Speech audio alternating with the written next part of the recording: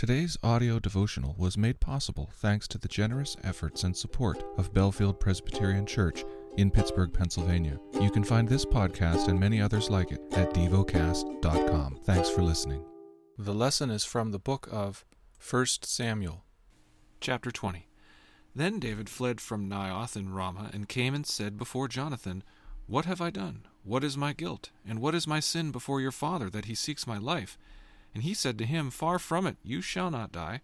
Behold, my father does nothing either great or small without disclosing it to me. And why should my father hide this from me? It is not so." But David vowed again, saying, "Your father knows well that I have found favor in your eyes, and he thinks, do not let Jonathan know this, lest he be grieved. But truly, as the Lord lives, as your soul lives, there is but a step between me and death." Then Jonathan said to David, "Whatever you say I will do for you." David said to Jonathan, "Behold, tomorrow is the new moon, and I should not fail to sit at table with the king, but let me go, that I may hide myself in the field till the third day at evening. If your father misses me at all, then say, David earnestly asked leave of me to run to Bethlehem his city, for there is a yearly sacrifice there for all the clan. If he says, Good, it will be well with your servant, but if he is angry, then know that harm is determined by him. Therefore deal kindly with your servant, for you have brought your servant into a covenant of the Lord with you. But if there is guilt in me, kill me yourself, for why should you bring me to your father?" And Jonathan said, "Far be it from you. If I knew that it was determined by my father that harm should come to you, would I not tell you?" Then David said to Jonathan, "Who will tell me if your father answers you roughly?" And Jonathan said to David, "Come, let us go out into the field." So they both went out into the field. And Jonathan said to David, "The Lord, the God of Israel, be witness. When I have sounded out my father about this time tomorrow, or the third day, behold, if he is well disposed towards David, shall I not then send and disclose it to you? But should it please my father to do you harm, the Lord do so to Jonathan and more also, if I do not disclose it to you and send you away, that you may go in safety. May the Lord be with you, as he has been with my father. If I am still alive, show me the steadfast love of the Lord, that I may not die. And do not cut off your steadfast love from my house forever, when the Lord cuts off every one of the enemies of David from the face of the earth." And Jonathan made a covenant with the house of David, saying, "May the Lord take vengeance on David's enemies." And Jonathan made David swear again by his love for him, for he loved him as he loved his own soul. Then Jonathan said to him, "Tomorrow is the new moon, and you will be missed, because your seat will be empty. On the third day go down quickly to the place where you hid yourself when the matter was in hand, and remain beside the stone heap. And I will shoot 3 arrows to the side of it, as though I shot at a mark. And behold, I will send the young man, saying, Go, find the arrows. If I say to the young man, Look, the arrows are on this side of you, take them, then you are to come, for as the Lord lives, it is safe for you, and there is no danger. But if I say to the youth, Look, the arrows are beyond you, then go, for the Lord has sent you away. And as for the matter of which you and I have spoken, behold, the Lord is between you and me forever." So David hid himself in the field, and when the new moon came, the king sat down to eat food. The king sat on his seat, as at other times, on the seat by the wall. Jonathan sat opposite, and Abner sat by Saul's side, but David's place was empty.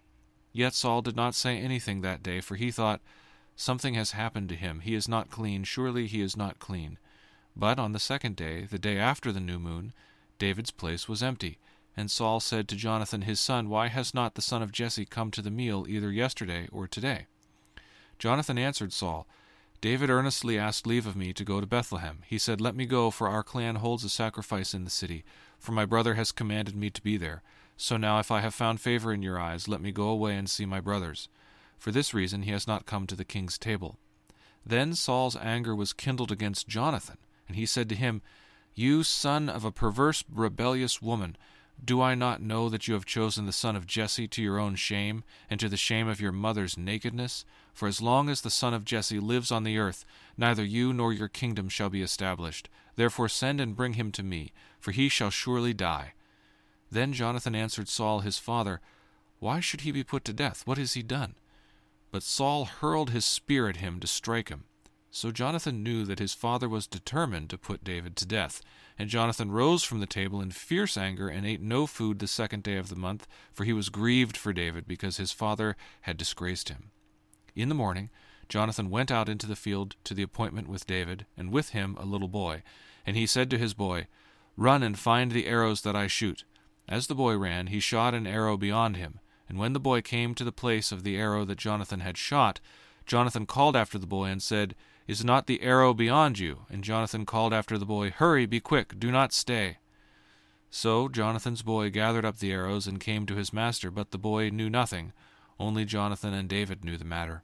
And Jonathan gave his weapons to his boy and said to him, "Go and carry them to the city." And as soon as the boy had gone, David rose from beside the stone heap and fell on his face to the ground and bowed 3 times.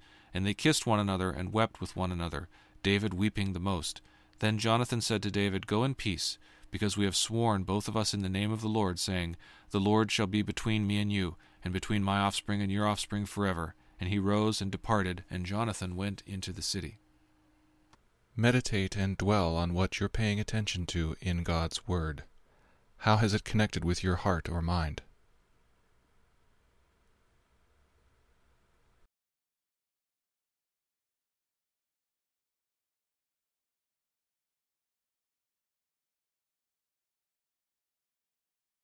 Pray to God freely about what has moved you today. Turn your thoughts to Him and enjoy His presence. We offer the following as prayer topic suggestions. For a love of and commitment to my local community. For those who are anxious and those who support them. Thank you for listening to Devocast.